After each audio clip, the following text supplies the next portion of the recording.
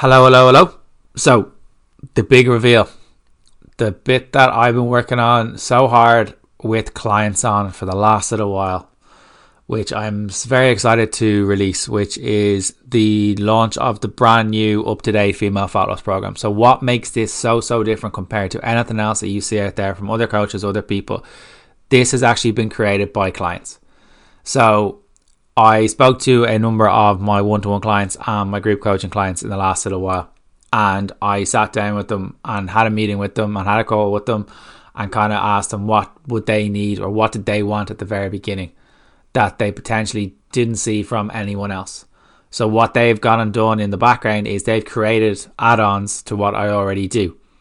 So if you're someone who's looking to finally lose all that weight, keep it off, banish the belly, understand that you can have your weekends, have your drinks away, have your meals away, have your drinks out with the girls or the lads, whatever it may be, and break that all or nothing mindset. So most approaches that you go for, it all seems very doable for the first few weeks, and then you stop. The wheels come off.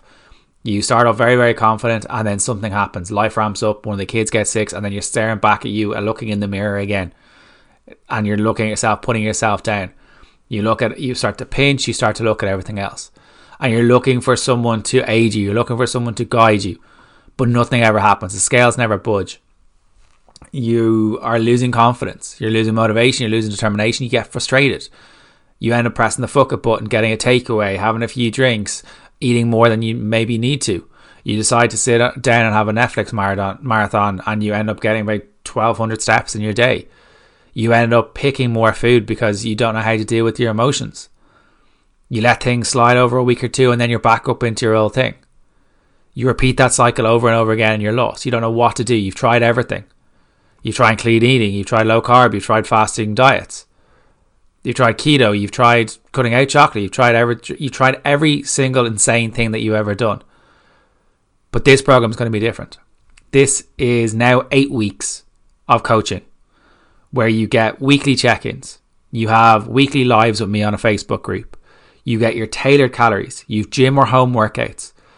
You are able to do this at any age. The workouts take anywhere between 30 minutes to an hour depending on how quick you are doing them. It doesn't mean that you have to do endless amounts of prep. The simple thing that we focus on at the very beginning of each week is, have you got a shop in? That's easy. It doesn't mean endless amounts of cardio. It doesn't mean that you're cutting out any food group. It means that you're able to have chocolate and carbs every single day. You're getting rid of food fear. You're getting rid of that all or nothing mindset. And the biggest thing that I would say is that is the feedback that is coming back from the current female fat loss group and the current one-to-one clients. It's losing that food fear. It's losing that fear of undoing anything. It's losing that all or nothing mindset. So it can be done. Once you let go of that fear, life changes. Your mindset changes. Dropping restriction, dropping those food rules. That's what this program is for. My job with this program is to make sure this is the last program you ever do. That you are in a place that I'm going to give you all the secrets and the tips so you're able to go off on your own by at the end of it. So, what does it involve? It involves you clicking on the button in the show notes to book on your priority place. It's 8 weeks of coaching for €99. The old package was 6 weeks of coaching for $169. I brought it down for 8 weeks coaching, so I've added another 2 weeks on for €99. That's €1.70 a day. That is half your cup of coffee if you live in Dublin or one of those fancy cities of your cup of coffee a day. It's €1.70. It's not a whole lot to get life-changing results, a life-changing mindset that's going to add to your life and the people around you. So, if you're ready, click on the link below, book your spot. As soon as the number gets hit on the amount of people that sign up, that link will shut down and you won't be able to come in. It starts on the 10th of April. So if you have a holiday, if you have something coming up in the summer like getting married, it's perfect for you. It will get you the results that you can actually keep and maintain. There's recipe books, there's workouts, there's lives, there's Q&As with me, and there's weekly check-ins for accountability. And there's a like-minded group of a Facebook group that you can share things with, and everyone supports everyone. You don't have to share if you don't want, but you can if you want. It's support that a lot of people want. It's getting away from that all or nothing mindset, and that's what this is for. So if you're interested in working with me in the Female Fat Loss Program, starts on the 10th of April 2023, €99 for 8 weeks, which is €1.70 a day. I'm keeping it cheap and cheerful so everyone can join. So if you're interested, click on the link below, and I'm looking forward to working with you on the 10th of April. Hello, welcome to the next episode of the Shane Walsh podcast. So today's episode is someone that I had great crack with and it could relate to an awful lot of Eoin's story.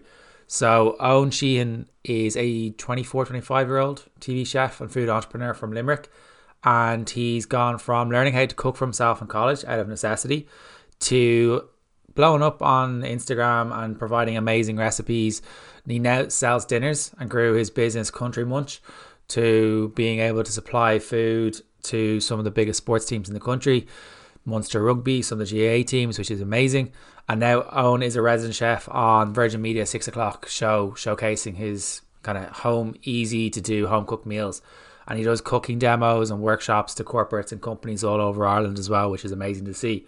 So this episode is predominantly kind of mindset based, but it's also with a heavy focus on how to manage your nutrition while being a busy person and being professional, because I think it's hugely important. But it's also, we hone in on a lot of kind of mental side of things for Eoin. So it's a really, really amazing episode. So I hope you enjoy the episode with Eoin Sheehan. Eoin, how are we, sir? I'm great, Shane. I'm great. How are you? I'm not too bad. I can see a little bit of a shiner on the face. I'm really trying to sit further away from the camera as possible. Yeah, I have a few bumps and bruises and a cut inside my lip, so my speech might be slightly impaired and my visuals are slightly impaired at the moment, but the audio will be fine. Don't worry.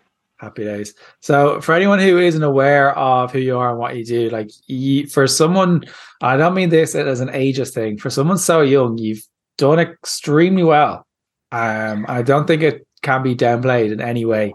So for anyone who isn't aware of what you do and who you are, can you give us a little bit of a quick elevator pitch? I wonder how long will I be able to keep that so young thing. I think that's 30 and then you get old. Yeah, I've always wondered at what point will I be, transition from being the young person to just being the person itself. Because I'm commonly introed as that, and like I've always been like a young entrepreneur. So I'm always curious. Like, I wonder at what point will people just stop saying the young person from Limerick? I'd say it's 30. Okay, sweet. Well, I'm Eoin Sheehan. I'm 26. So another 4 years of being young, which is great. I am a business owner, and I suppose I'm a home cook. I wouldn't call myself a chef. I'm not a trained chef, but I own a food business here in Limerick called Country Munch, and I suppose that's how I got into this whole world is through food. I've never done a culinary course. I've never done a business course, but my full-time job is a food business and all the bells and whistles that go with that. And I kind of fell into the world of media as a TV chef. So I cook on the 6 o'clock show, which I probably would be more known for now than I would for other things. I suppose before it was always social media and in that world, whereas when you come into the national media, you're kind of your perception is changed slightly. So people may recognize me from that Virgin Media show. And yeah, that's kind of the general synopsis. Is I do everything in terms of food and business and everything in between. How did you kind of come up with the idea of the kind of like the food side of things, as in like the meal prep side of things? Because there are so many companies out there, but the quality of yours is kind of a level above what I've tasted most of them. Great. And you have you tried the food? I've tried, yeah. I got it for the as a way to kind of to test it out, so I knew what I was talking about. Excellent. That's great to hear. That's great to hear.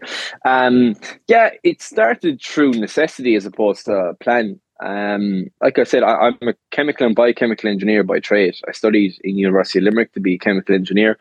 Never really wanted to be a chemical engineer, if I'm to be honest. I just Googled salary of a chemical engineer when I was in school, and it was really good. So I was like, fuck it, I'll do that. I was playing rugby at the time, and all I want to do was play rugby. And sports have always been quite prevalent, I suppose, in my life.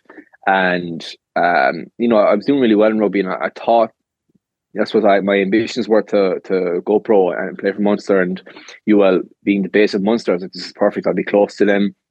I'll play ball there. I was, playing club level for Garryowen at a decent level, and it was all the trajectory was pretty straightforward for me. It was like keep going the way I'm going. It was only a matter of time before I'm surely picked up by somebody on a a short term contract. And whilst I'm waiting, I'll go to UL with my friends that are going to UL anyway, and I'll be close to Munster and I'll have the crack with the lads. So I was actually I didn't really know what I wanted to do. I initially thought I'd do sports science. That was the first I think that was my first CAO choice for a while. Just literally to stay in the world of sport and to stay in line with what I was doing. And my strengths in school were kind of maths and chemistry and engineering. I was good at them. Never really had much grow off for them, but I was good at them. And I remember I met my career guidance counselor, and she didn't give me much, to be honest, but she just said, listen, your strengths are here and here. There's a course in UL that does chemical engineering. I was like, grand, Google it. Salary was good. I was like, perfect, that'll do. Went to UL then. And I suppose the food comes in then when just more so around the training. Like we were training an awful lot. I was training morning and evening, sometimes gym in the morning and maybe a pitch session at night time. And college was so busy against my own will. The structure of that course was pretty heavy on. So I just started meal prepping my own dinners. I didn't really know what I was doing. Just knew I needed time and convenience. Wasn't a massive cook. I could probably feed myself. Nothing exquisite. YouTube was my asset. YouTube was my teacher, and I just started cooking my own dinners. But I was constantly kind of posting on Instagram, and this is 2015 probably. Instagram was relatively new and novel thing, so we didn't really know what we were doing. But posting recipes and posting training clips, and I always saw the distinction when I could post 4 training videos, me in the gym squatting or benching or deadlifting. And I get minor engagement, and then I post my breakfast, and that would get a lot of engagement. Yeah. And I'd get a lot of comments and replies, and people would text me asking how did I make them, what the recipe was. So kind of like unaware to all this, like I just started, I suppose, I leaned more on the food just to purely get the engagement, and was showing my meal prep myself and was going through the recipes. And then literally a buddy of mine texted me, asked me would I cook him 5 dinners. He worked in a local pharmaceutical doing shift work, and the canteen was closed at night time. He needed dinners. I said no initially. I said I didn't have time.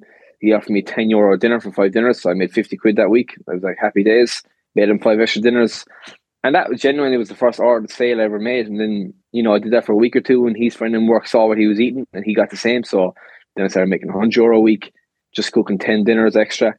And I was just very transparent with all this. Like, this is so new to me, and I hadn't a clue what I was doing. But I'm lucky. I think I saw the value in documenting it quite early on, especially on YouTube. I was watching a lot of American YouTubers, and I've always watched a lot of YouTube, and so I was fascinated by that process.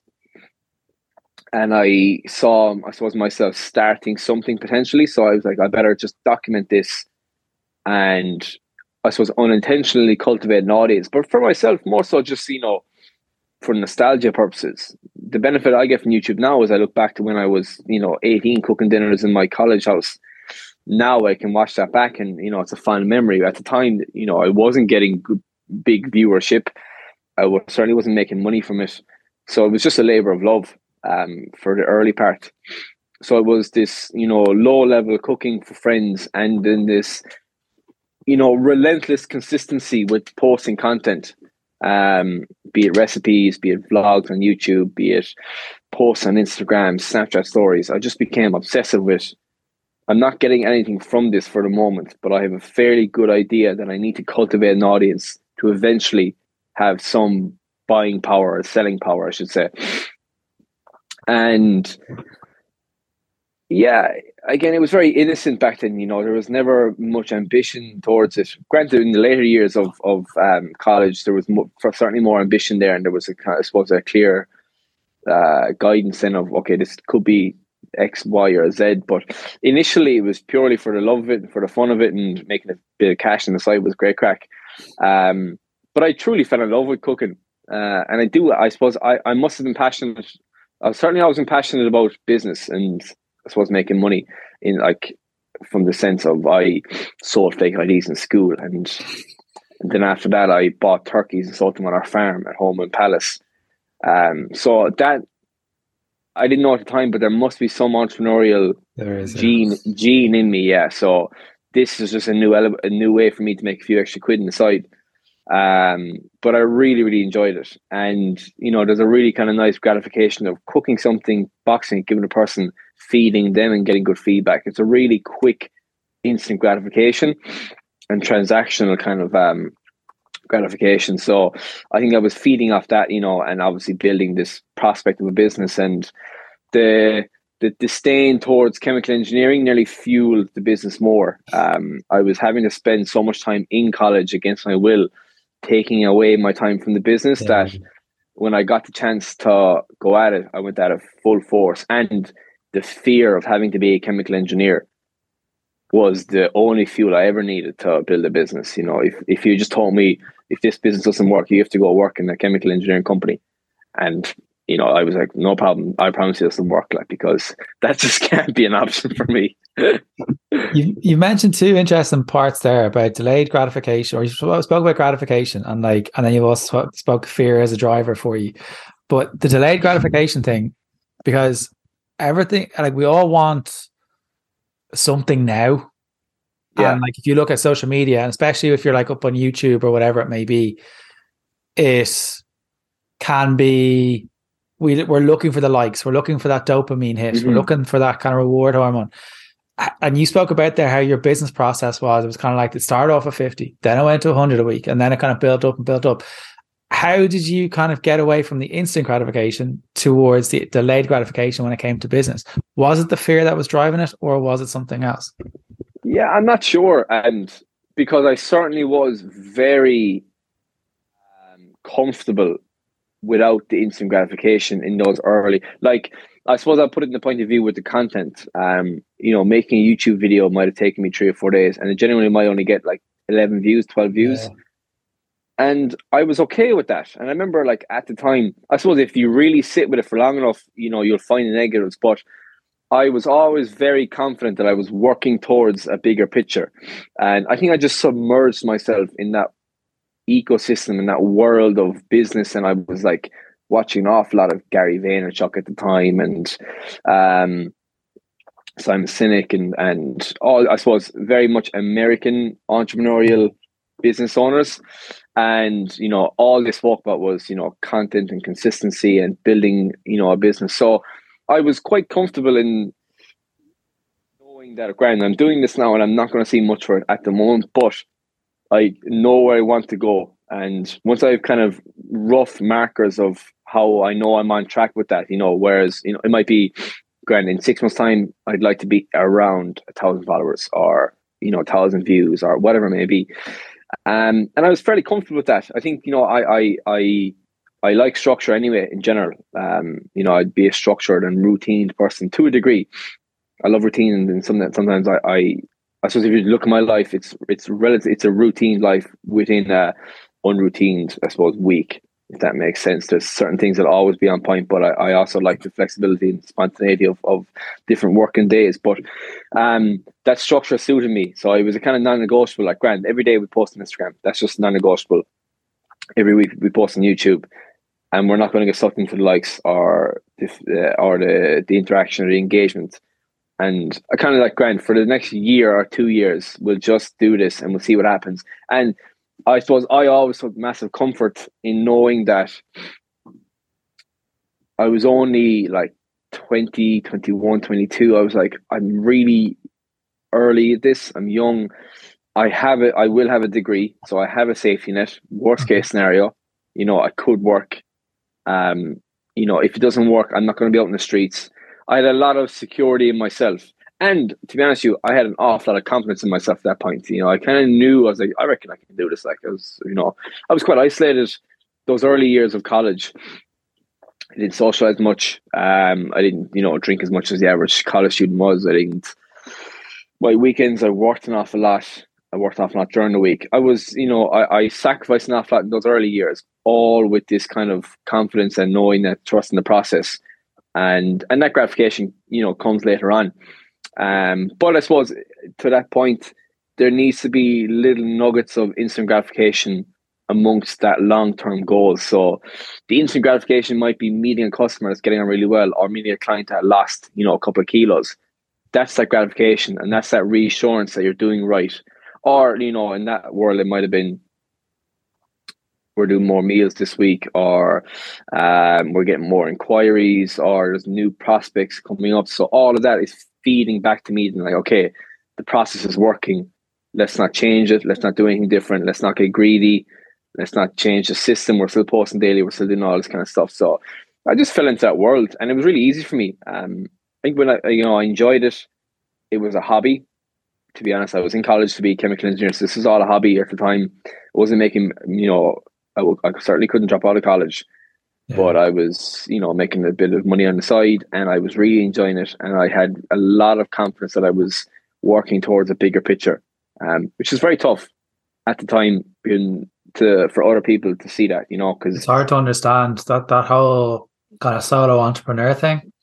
yeah, and It, that is real, it's hard to understand, and I'm not sitting here playing the victim card with that side of things. But if you're in a steady job Mm, and you're kind of like not trying to kind of like explain yourself to people, or kind of like you don't know the worries of like if you don't work or your systems don't work, you ultimately don't get paid.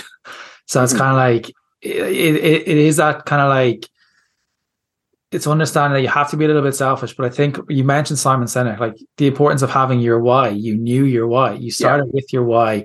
That compound thing, a compound effect over time, built up and built up. Do you celebrate your small wins as you go along? Like the fact that you were with the Madhouse, I was the two Johnnies, getting on the Yeah. 6 o'clock show, and then you're doing cooking demos at Cali Cali, or you're doing you're getting a certain amount of business or a certain amount of Mhm. clients in. Like, do you celebrate your wins, or is it kind of like, are they like little holidays with your partner, or what way does it work for you? Yeah, I've gotten better at it for sure. I think in that I really look at my kind of journey so far. Like the initial years were very solo. Yeah. Um, I was described as a lone wolf. I wouldn't describe myself as that, but I was, I was on my own, and that, unfortunately, is a lot of early day entrepreneurship. If you're not, in a partnership in a business, or if it's not two or three of you, I was. No, I had good people around me, and I had good support systems, but a lot of it does fall on your own shoulders. Then, um, and we spoke about fear, and fear is a huge driver and that kind of stuff. You put yourself, especially when you're so transparent, you put it all out there, and then the fear of failure is a huge motivator. It can be used positively in a way, because it keeps you on track, but it can also cripple you. It can be the reason you don't start. So there's ways of using it to push you on, but there's ways where it can, completely cripple you and stop the process altogether. And I think in those days, I probably wouldn't have sat in the wins as much as I do now.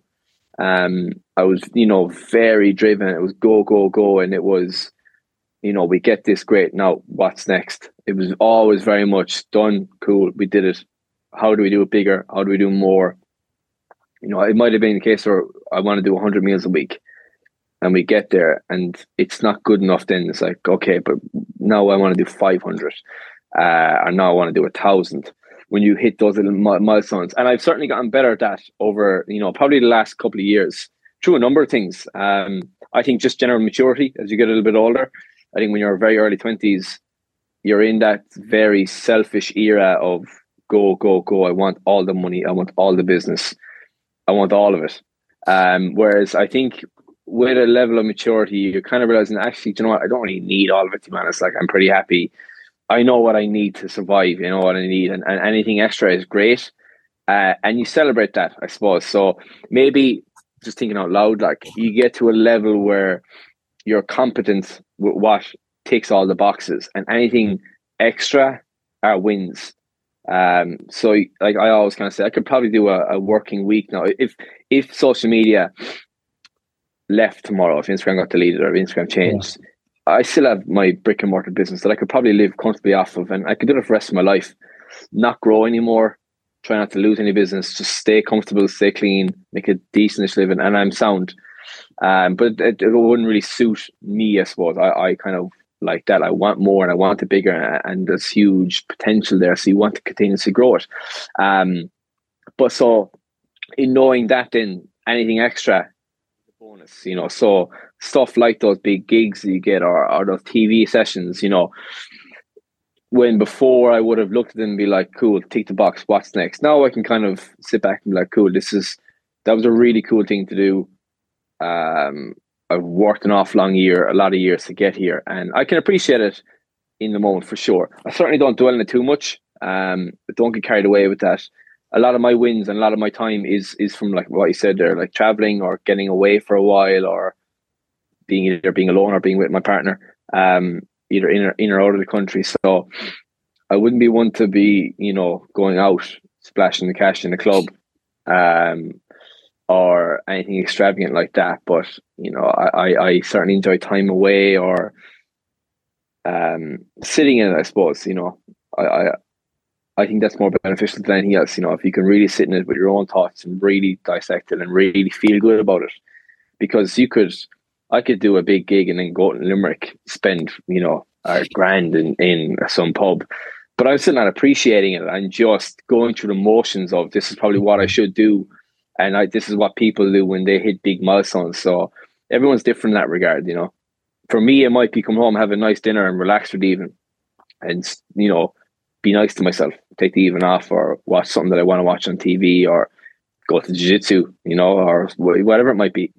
So no, I don't think there's any necessities in that, but it's, appreciating something, I think, really comes to, do you genuinely appreciate it internally? Like, can you genuinely sit with it and be grateful for it? Or is it, okay, I need to appreciate this, so I need to go and spend X amount of money to show them my appreciation, X, something like that, which I see a lot. And I don't think it's the right mode of practice. You're very aware of yourself, which is Mm, unique.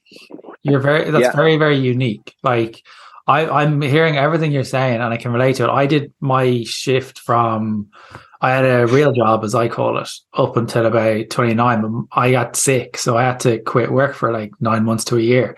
And I fell into the whole fitness thing. And I was that element of kind of fear, looking at it as a process and looking at celebrate. I struggled for the first 2 or 3 years. I really struggled with kind of making sure to celebrate those small wins along the way. And now it's something I have to make sure of. Like my best mate would always call me out. I was like, "Have you done something for yourself?" Yeah, yeah. I think it's really important doing something for yourself.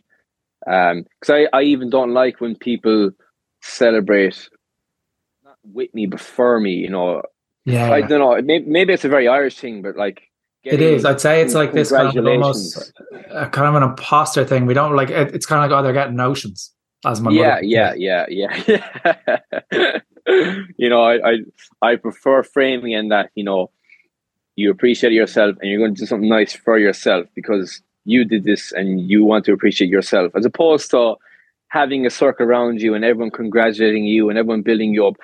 That would make me uncomfortable in, and I often get uncomfortable when people congratulate or celebrate me. I'm kind of like, relax, everyone. Like, it's just, again, it's probably comes from a level of modesty and a level of Irishness where you simply it's tough to take compliments in that world.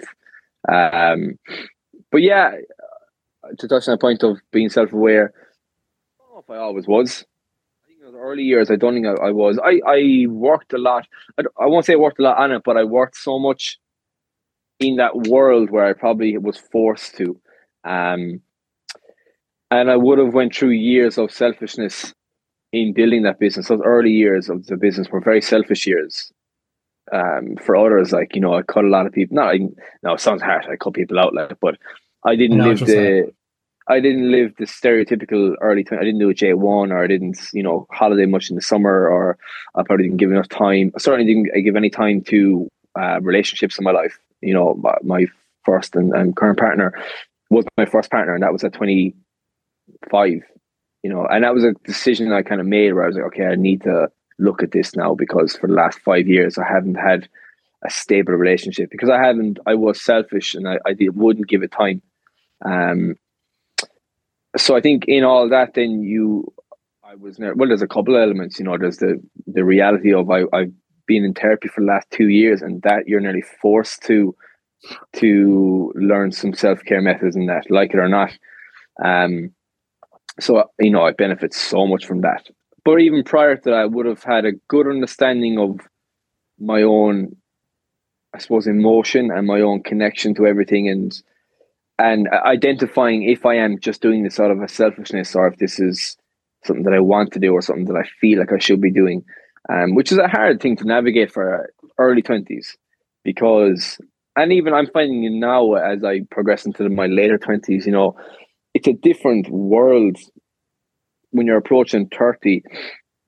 Prior to, I'm going to say 25 is like a benchmark before and after 25, and I don't want to stick on that because everyone's different, but before 25, you're holidaying, you're moving around, you might be single, you're moving country. After 25, your friends are more relationships, it's more serious, you're looking at mortgages. Maybe, I have some friends that are 30 are just going traveling now, so that isn't a blanket statement, but generally the general theme of later 20s is more of a kind of a panic is the wrong word, but a kind of need to have a bit more structure on what your life looks like.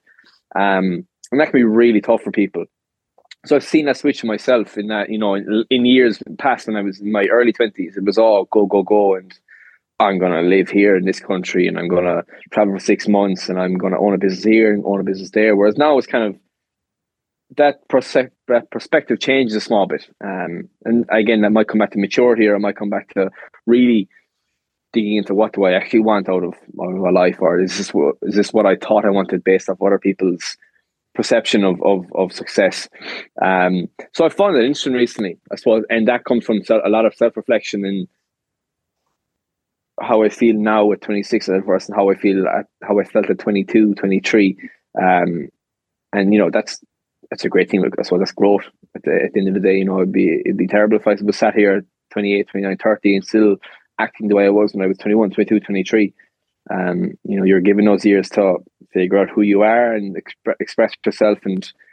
And again, I don't even like putting ages on it, because I have friends that are in their 30s, I have friends in their 40s, and I have friends in their 50s that are starting new businesses, moving country, changing careers. So that world of change never leaves, I suppose. But it's I suppose everything that comes with it, and these stereotype predispositions that are given, I suppose, is the scary part of that.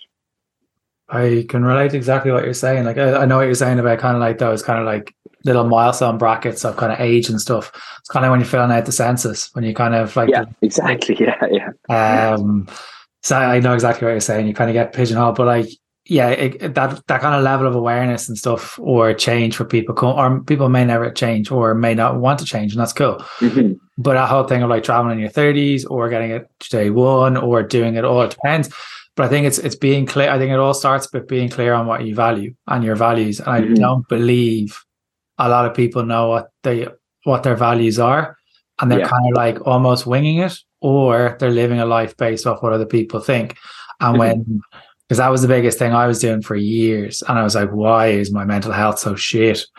And so at 29, I was like, okay, now I actually have to start taking a bit of self-care. And you do have to be a little bit, I think selfishness is a good thing. I think fear is a good thing. And I think imposter syndrome was a good thing. Yeah, I agree.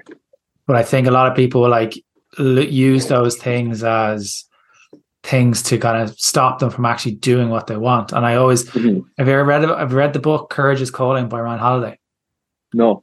So he talks about fear an awful lot. And in that book, he talks about fear is is one of the things that every single person on this earth has in common. We fear doing something all the time. But if you think about all the breakthroughs like Steve Jobs or Madame Curie or Cristiano Ronaldo or Messi, they've all had fear, but they've kind of moved the benchmark. They've had to do something. They do it through fear. They don't let it paralyze them. It's a really good book, and it's short enough. Like you get through it pretty quickly. I definitely recommend it. I haven't asked any questions I sent you over. I know, yeah. That's a very common theme. Is I pick a tangent and I go down it, but I prefer these mindset episodes. So do I. Yeah. And to be honest with you, I don't like answering the pre-rehearsed questions, because number one, it's probably 1,000 podcasts where I've spoken and done those pre-recordings, so it's general information. And I suppose the art conversation is conversing.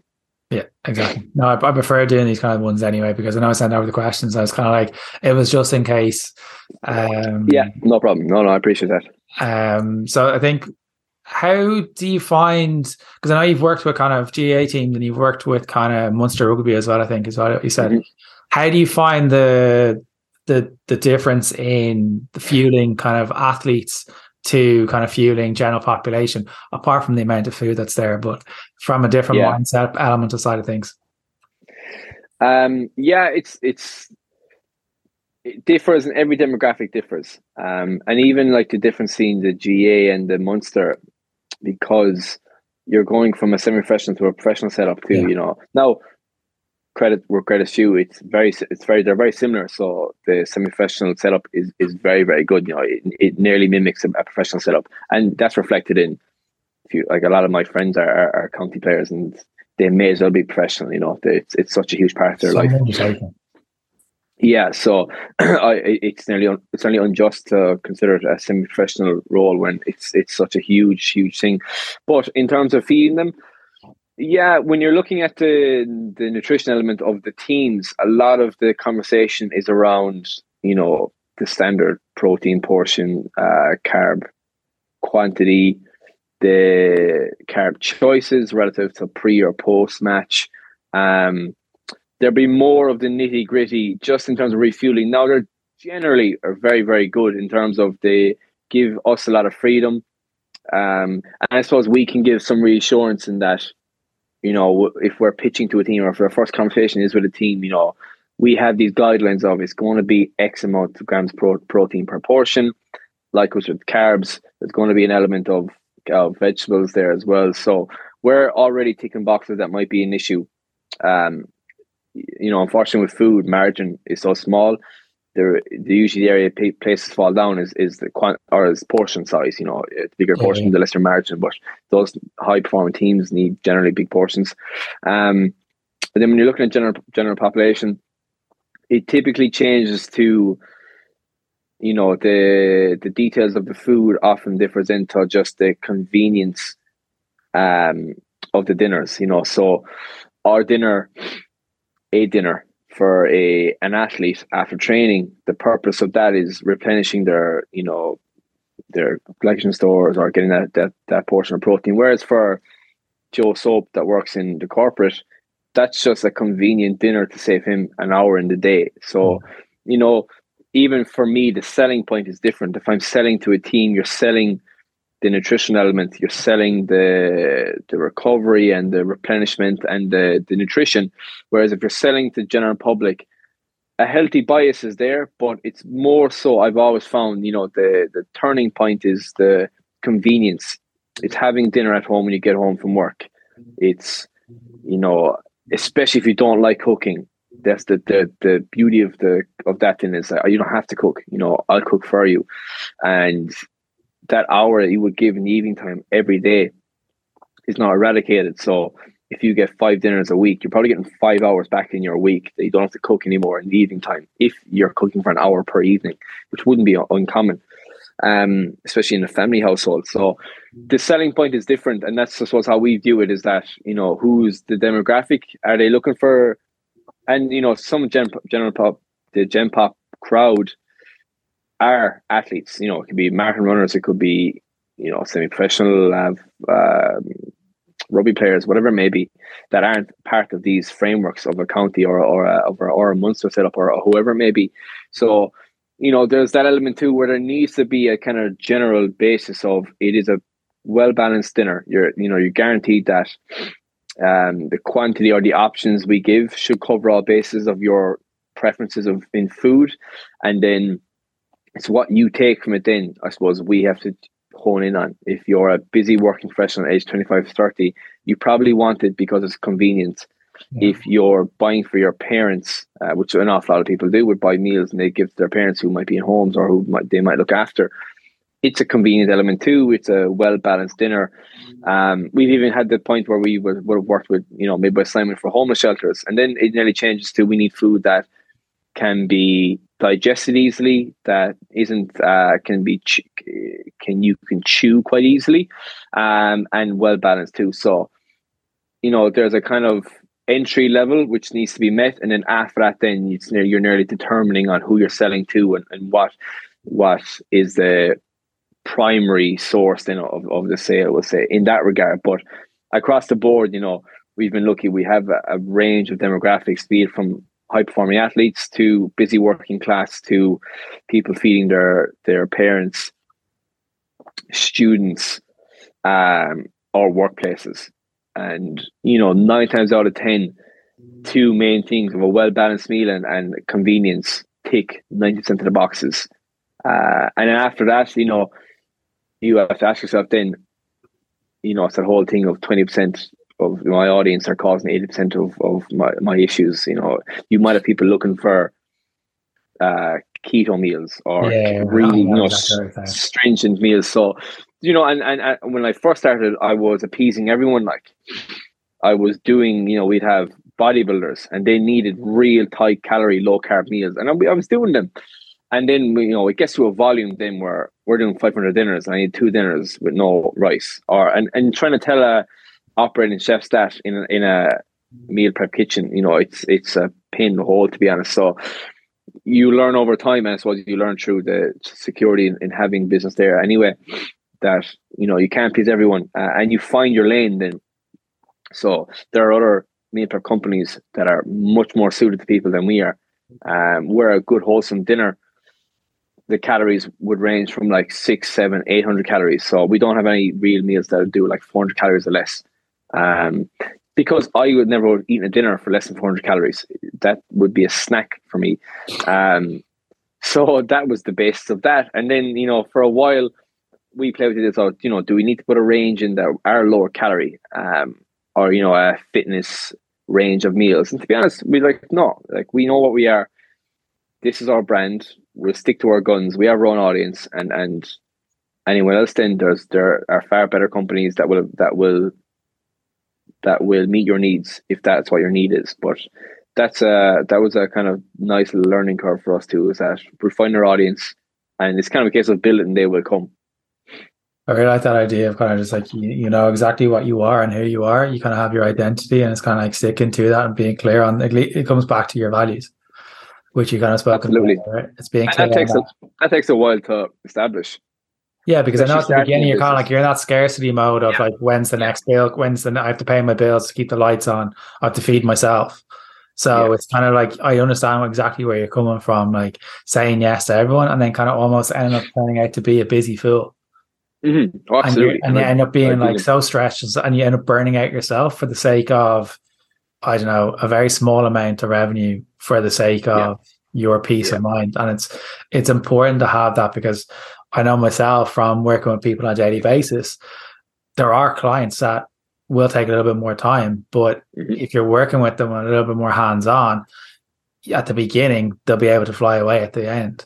But it's being prepared for that, and then being prepared for that as well, and having that open conversation. But it is having that boundary for yourself. You described me brilliantly in that of someone who doesn't like to cook. I see my girlfriend describes me as someone who sees cooking as a process, a way to eat. That's okay. And the ironic thing is, I wanted to be a chef when I did transition here. I did my work experience in the kitchen. No way. Yeah, I did the full shifts for 2 weeks. Everyone else is getting paid just to work in their dad's friend's legal firm, scanning paper, scanning their bums or whatever it was on scanners. I did the proper shifts and didn't get a penny. But it's hard work, and I think that's why I've gone off cooking. But what advice have you got for someone who doesn't necessarily like cooking, particularly if you have family? Yeah, absolutely. Yeah. And I suppose, like, I always mention this at the start of my cooking demos. It's like, my job isn't to convince you to love cooking, because it's, that would be an impossible feat for a lot of people. So my job, essentially, when doing those cooking demos, is to show you how to feed yourself with the minimum amount of effort and getting, the maximum amount of flavor in that time frame then as well, or that willingness, or whatever you're willing to give. So there's the best advice I would give to people is, I suppose, pick 2 or 3 dinners that you can do that aren't hugely time consuming, and like was with breakfasts. So, for example, if you're not a big avid of cooking, you could simply just put, let's just make a meal, chicken and potatoes in the oven and just turn the oven on and go away for a while. And the recipes I always encourage, especially non-cookers, to do is the stuff where you don't physically have to cook. You're just turning on the oven put the stuff into the oven and go away and then come back when it's ready. Like the air fryer is a good example of that too. You put it in, plug it, it'll beep when it's ready, and you come back. So you're not standing, at least from the get-go, then you're not standing over the cooker stirring a saucepan. You don't even have to cook rice if you don't want to. It can be baked. You're supposed to be baked in the oven. So it's finding those 2 or 3 recipes that are minimal effort but maximum reward. Then so roasting foods are great. There's the kind of not pre-made meals, country munch, great. If you can afford it, eat that for the rest of your life. That's fantastic. But then there's other elements. So, you can get that kind of microwave rice that's already flavored for you. Brilliant. And even the price that has come down a bit in like the likes of Aldi and Lidl, they have their own alternative store brand versions of that, which are great. It's another, if the conversation was how to save money, it's the store brand stuff is always great options. So it's finding little tips and tricks and hacks amongst that to save you time, because time is the element that you want to save here. If you hate cooking, it's not because you hate the act of it, it's that it's such a laborsome thing to do that you would rather be doing something else. Batch cooking is hugely beneficial in that regard then too. Granted, you'll have to cook, and that's just a way, I always say in demos, like, if you want to live in life, you're going to have to cook something. Unless you live a really privileged life and someone will cook for you forever. But a way of minimizing that throughout the week then is, getting smart with batch cooking. So likewise, it's a Sunday. We don't like cooking. So instead of putting on a chicken breast and 2 potatoes in the oven, we're going to put on 3 chicken breasts and 6 potatoes into the oven. We're going to turn it on. We're going to season them with whatever seasons we have. Go away for a while, come back in an hour, and we've 3 dinners made. So we're going to box them up, and that's Monday, Tuesday, and Wednesday dinner done. So now we know at least come Monday, Tuesday, Wednesday evening, we don't have to cook. And that's, I suppose, a big mental gap freed for us then for those 3 days. Breakfast can be prepped as well. You can do your overnight oats, you can do your porridge, you can do your eggs, you can do pancakes, all that kind of stuff. So, there's a fine line between, I don't like cooking, so do you want to just eat your meals out all the time and spend the money? And if you do, that's fine. People can do that. People have the luxury of doing that. But there's a fine line. I don't like cooking, but I need to cook because I can't keep buying meals out. Yeah. So it's finding the meals that work for you, the ways that you like. And then once you find them, you can rotate them. You can, instead of using chicken, use mince. Instead of using mince, use fish. Instead of using potatoes, use sweet potatoes and vegetables, or add in a rice or a mashed potato or a pasta or something like that. So always, especially I do in schools, I kind of picture like a whiteboard, and all foods are like magnets on it.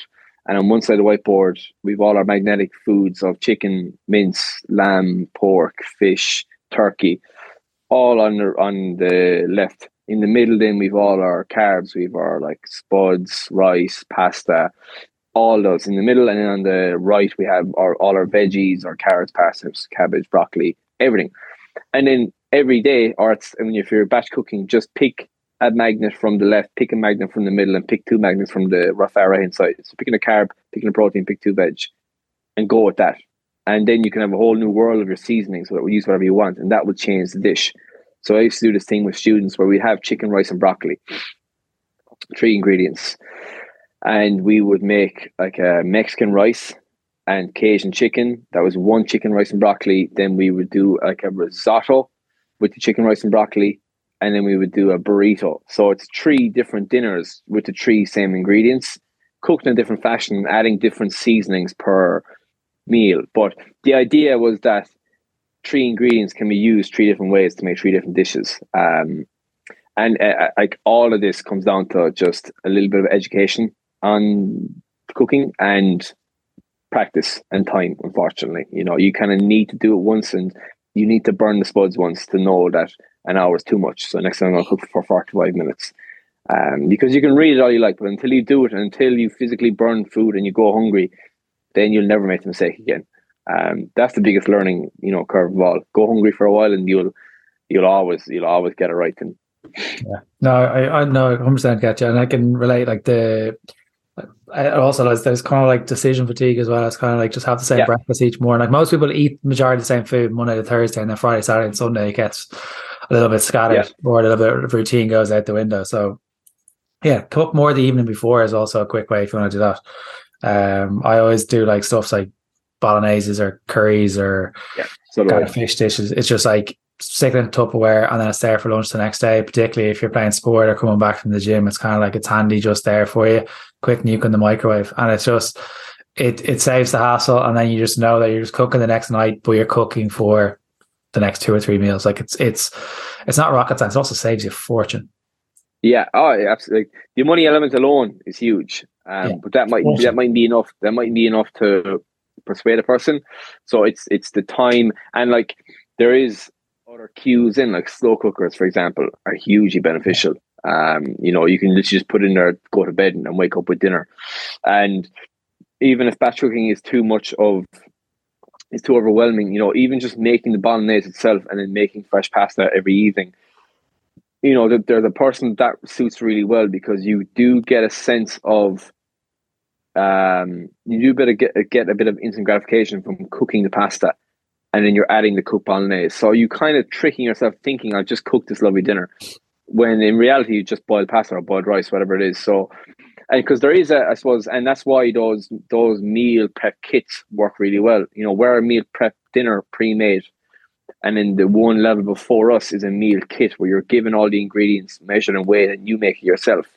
yeah, So, they do half the work, maybe they do 60% of the work, and you finish it, but you get all the gratification of cooking this wholesome dinner. And there's layers to that then. So go one layer less is, buy the mince but make the pasta, or buy the pasta but make the mince, whatever it may be. Find your least level of resistance in that world, and stick to that. And like you said, then, try and rotate as best you can.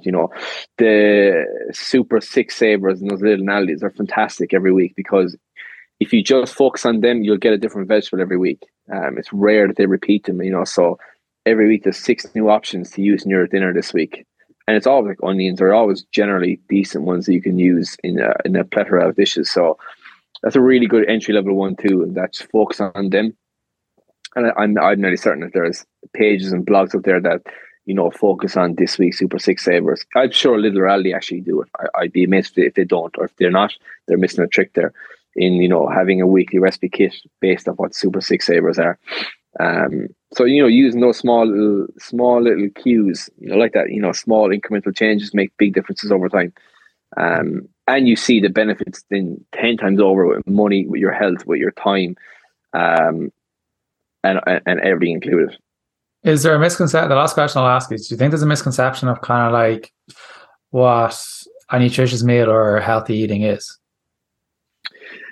There's different levels of the understanding, I suppose. There's the person who's oblivious to it, and they're just having chipper every night of the week. So, or there's a person that's semi involved in sport, or involved in sports but doesn't know much about nutrition. So they know, like I would have said, I was misinformed is the wrong word, but when I was in 6th year or 5th year and I was playing rugby, I would have just, more was better for me, what I thought. So instead of having one fillet of fish, I'd have two, and instead I'd have a bowl of pasta, and I'd have some broccoli because I knew it was good for me.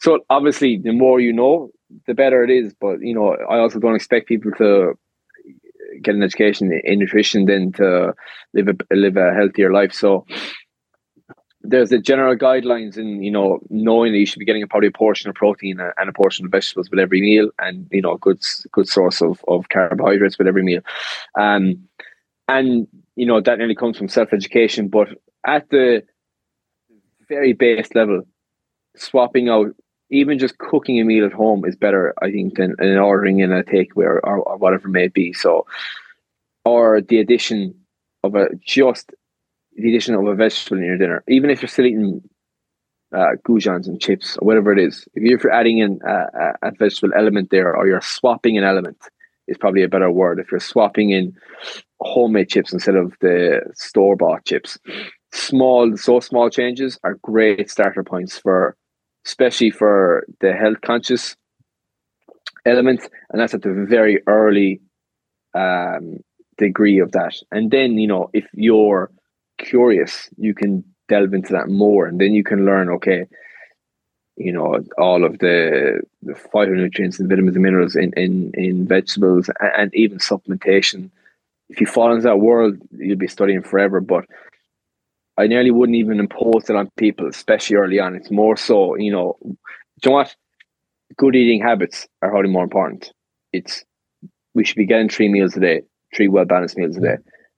So I did go back on what I said there, and I would say the most important thing I would firstly do is look at their eating habits. So, like, are you snacking an awful lot? Are you even getting a substantial dinner in? Are you having 3 large snacks throughout the day and then binging at nighttime? So, fixing the structure and getting a healthier relationship with food first, and then you can look internally at what you're actually eating itself.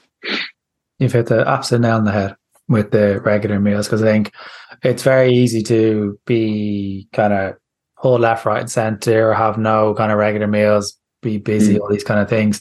That becomes an identity and a story over time. But Yeah. like, the meal doesn't have to be Michelin star. Like, eggs on toast and a bit of beans. Like, there's protein, there's fiber, there's bread and carbs there. Like, that's that, and you could throw in a handful of spinach as well. And there's a bit more fiber for you and a bit more greens. Doesn't need to be Michelin star. I think the whole thing of getting regular meals in will keep you fuller for longer. Your energy, blood sugars, everything will keep you steadier for longer, and it will reduce the likelihood of overeating. And like, people are always like, well, what calories am I on? I was like, you don't really need to worry about, and a lot of people don't need to worry about that at the beginning. We need just to get you to learn how to walk first. Because there's so much information out there. Like, it's amazing, there's so much, but it is almost like you're scrolling on social media, watching everyone else, and having an opinion on something else. And then you're like, well, he said this, she said this, so which am I meant to believe? And then you're like, I have no idea what I'm doing. Yeah, and like, it must be the toughest world to navigate. Nutrition in particular, training, because exercise there's so many outlets for exercise, but generally the feeling you get, the dopamine hit, is consistent with all of them. However you exercise your body may be different, but the feeling you get is generally the same. Whereas with food, it can be very different, because you're watching, your influencer that you may love who is ketogenic, or you're watching this other who's a vegan, or you're watching this bodybuilder who's eating 5,000 calories a day, or you're watching another influencer who does it fits your macros, and they're getting in an awful lot of processed sugars, and none of it is wrong, but none of it might suit you, which is the issue. So it's not even worth saying this is right and this is wrong. It's just, we don't know what suits you. We don't know what your eating habits are. You may have no eating habits, so you may not have a clue what suits you. So you're only following a template of somebody else, which is dangerous, for especially for younger age groups. It's terrifying to think of, a young preteen or teenage, that generation growing up on social media now, and just being exposed to all of it everywhere. So much information, so much. I look back and I was like, I think I got that triangle, that pyramid, the nutritional pyramid when I was in school, and that was it. I was lucky that my parents were like, well, you have to eat your veg. If you're not eating your veg, like, you're not leaving the table. Yeah, I'd nearly argue there's so much content, but there's not a whole pile of actual information in it. Especially at that age group. I don't know if they're actually delving into the information side of it. They're just consuming content. And that alone then is negative, because they're not researching the benefits or pros and cons of X or Y diet. They're just seeing this person on this social media platform behind these pillars, behind these filters, and they might be endorsing a product or endorsing a lifestyle.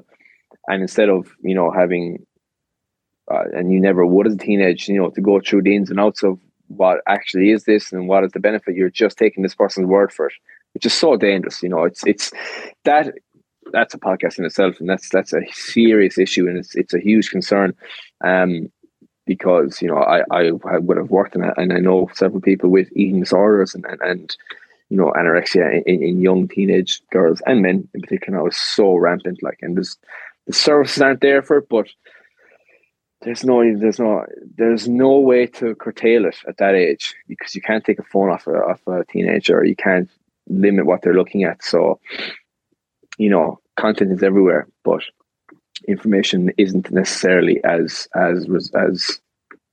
resourceful as that.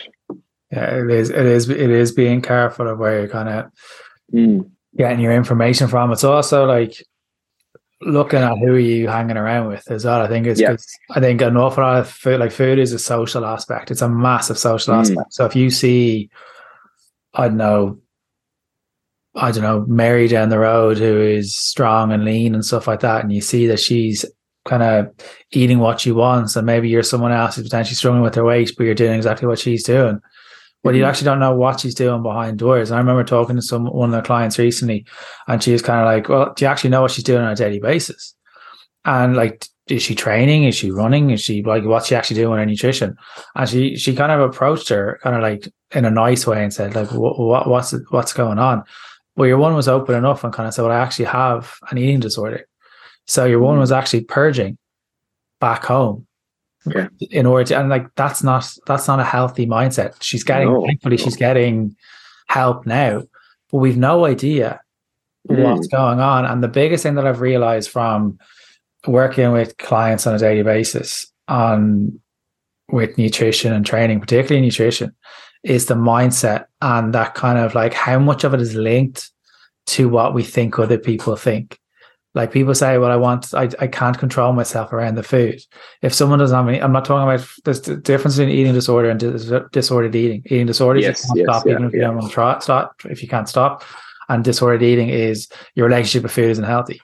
But Yeah. generally, it's the food isn't the issue for an awful lot of people. It's what they think Mm. about themselves is projected onto. It's like, oh, I have this apple here beside me, so I'm a good person. But if I have the chocolate here beside me, I'm a bad person. It's like, think about it logically. Step away from it. It's like how Putin and Hitler, bad people. Mary down the road for having a piece of chocolate, not a bad person.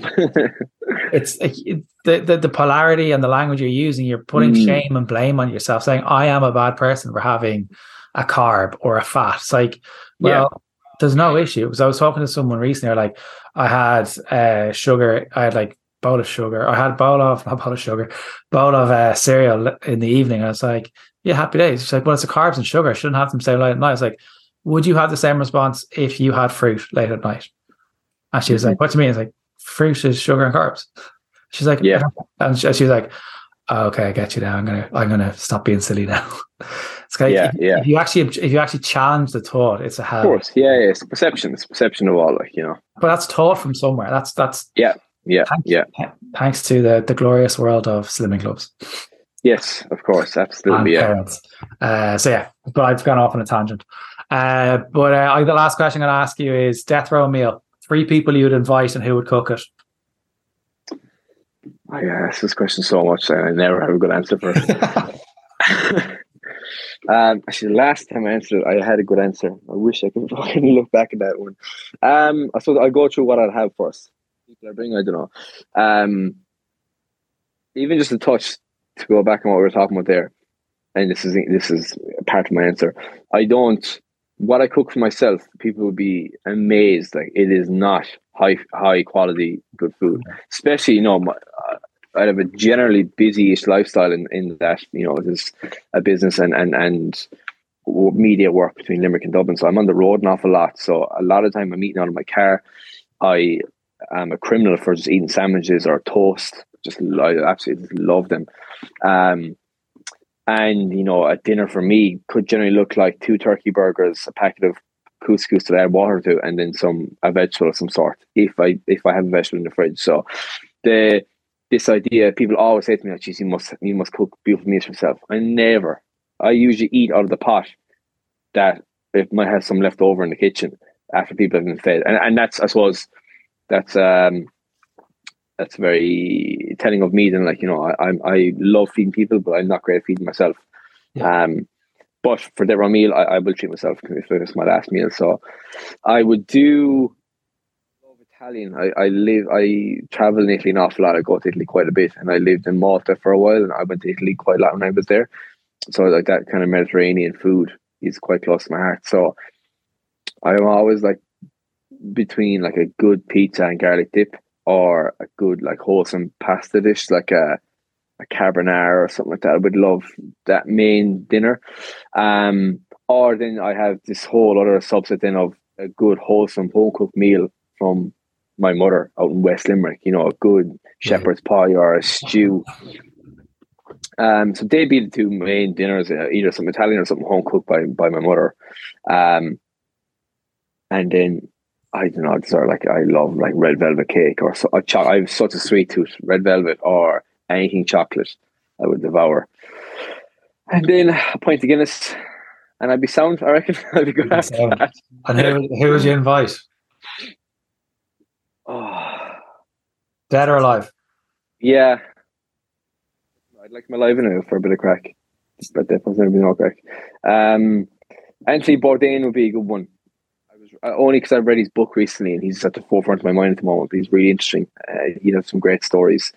I'm a big fan of Tommy Tiernan. I think a bit of comedic element would be handy there. When I think of this question, like you kind of want someone you can learn from, someone you can laugh at, and then probably someone nostalgic that you know, like a relative or someone maybe that's passed. So I probably would bring someone like that. So someone that I'd like to meet again, someone that would make us laugh, because it'd be a very somber mood of my last meal. And then someone that I could learn from. Someone, like Bourdain, or not to be too cheesy, but someone like Elon Musk or something like that, of that caliber. Actually, sorry, no, I'm actually going to take that all back. There's a guy called Chuck Feeney. I remember now, my last answer. And I'm glad I do, because I stand by it. There's this guy called Chuck Feeney. I don't know if you've ever read the book, The Billionaire That Never Was. He's this American entrepreneur. And I won't tell you the whole story now, but he started basically duty free in all the airports. He started in America. He was in the Navy. He sold to the Navy in the naval bases, selling like liquor and all that kind of stuff. Started duty free, built it up with his partners to this huge, like beyond big organization, and just happened to become multi-millionaire and then a billionaire, but never really looked for that lifestyle. So he set up this anonymous philanthropist organization and put most of his money. I think he had a number he needed. He needed, like, let's just say 10 million himself to support all of his sources, resources, and family, whatnot. And everything else went to this philanthropy fund. And he built like schools all over the world. He was involved in UL in Limerick, Trinity in Dublin. And I didn't notice until reading the book. The name of the book, I'm pretty sure it's The Billionaire That Never Was. And I actually listened to it, I didn't read it, I listened to it. And it was only in listening, he was like, then Chuck Feeney came to Ireland and helped Trinity, then helped University of Limerick. So it was mad, like full circle moment. But he's a really interesting character. It was a really good story of like knowing when enough is enough, and then was really, I suppose, humble enough to put all of the other assets to good use. So he'd have to be there, a comedian of some sort, Tommy Tiernan, Brendan Grace, I'd love to speak to as well. And then someone I'd like to meet again, a friend or relative that has passed. There's a couple of them I could pick from. So yeah, that would be it. I'd be happy with that. Pretty solid trio there you have. Yeah. And pretty solid meals. If home cooked versus Italian would be a tough call, though. Why don't you just have both? That's I would say I usually have probably the Italian starter. Like I'd have just pizza for starter and then have something for me. Yeah, that's a good shout. Thank you so much for coming on. Where can people find out about what you do, and where can people find you on social media? Yeah, so my own name, Eoin Sheehan, Eoin, on social media. You'll see me there. Instagram's probably the best one, but I'd be on most, from TikTok too. And I'm on the 6 o'clock show on Virgin Media nearly every second week. If you follow Instagram, you'll see when I'm up there. And then if you're in the vicinity of Limerick or the extremities of that, if you'd like to try countrymunch.com. That's our meal prep service. And yeah, I suppose my goal is to either physically feed you or teach you to feed yourself. And I'm able to do both now. I can physically feed you if you're in the area, if you want to buy a meal, but if you're not, I can teach you to feed yourself through all the content and socials. And it's going to be a great year. We have a lot planned this year in terms of content, in terms of new stuff coming out. So yeah, I'd encourage anyone, if they're looking to get into cooking or looking for more recipes, to stick around and join in and interact. Awesome. Thank you so much for coming on, Eoin. Not about it. My pleasure, man. Thanks so much for having me. Massive thank you to Eoin for coming on to the podcast and sharing so much of his mental health journey and also his journey in general. So it's been amazing to have that chat, and I hope you have taken something from that. As always, if you have enjoyed that episode at all, please do tag, share and up on social media. Leave a review up on iTunes and Spotify, as always. And I wouldn't be doing my job if you want to work with myself in the Female Fat Loss Program, which starts on the 10th of April 2023. This week is your last week to sign up. The places, I've had to open up more places because there was such demand for it. So if you're interested in working with me in that capacity, for €1.70 a day, €99 for 8 weeks, where you'll improve your relationship with food, you will learn how to have your weekends and enjoy them. You'll also enjoy and get away from that all or nothing mindset, break away from that slimming clubs background. Well, then this is the program for you. So click on the link in the show notes, but also you can pop me a DM as well. So I hope you guys have enjoyed the episode with Eoin.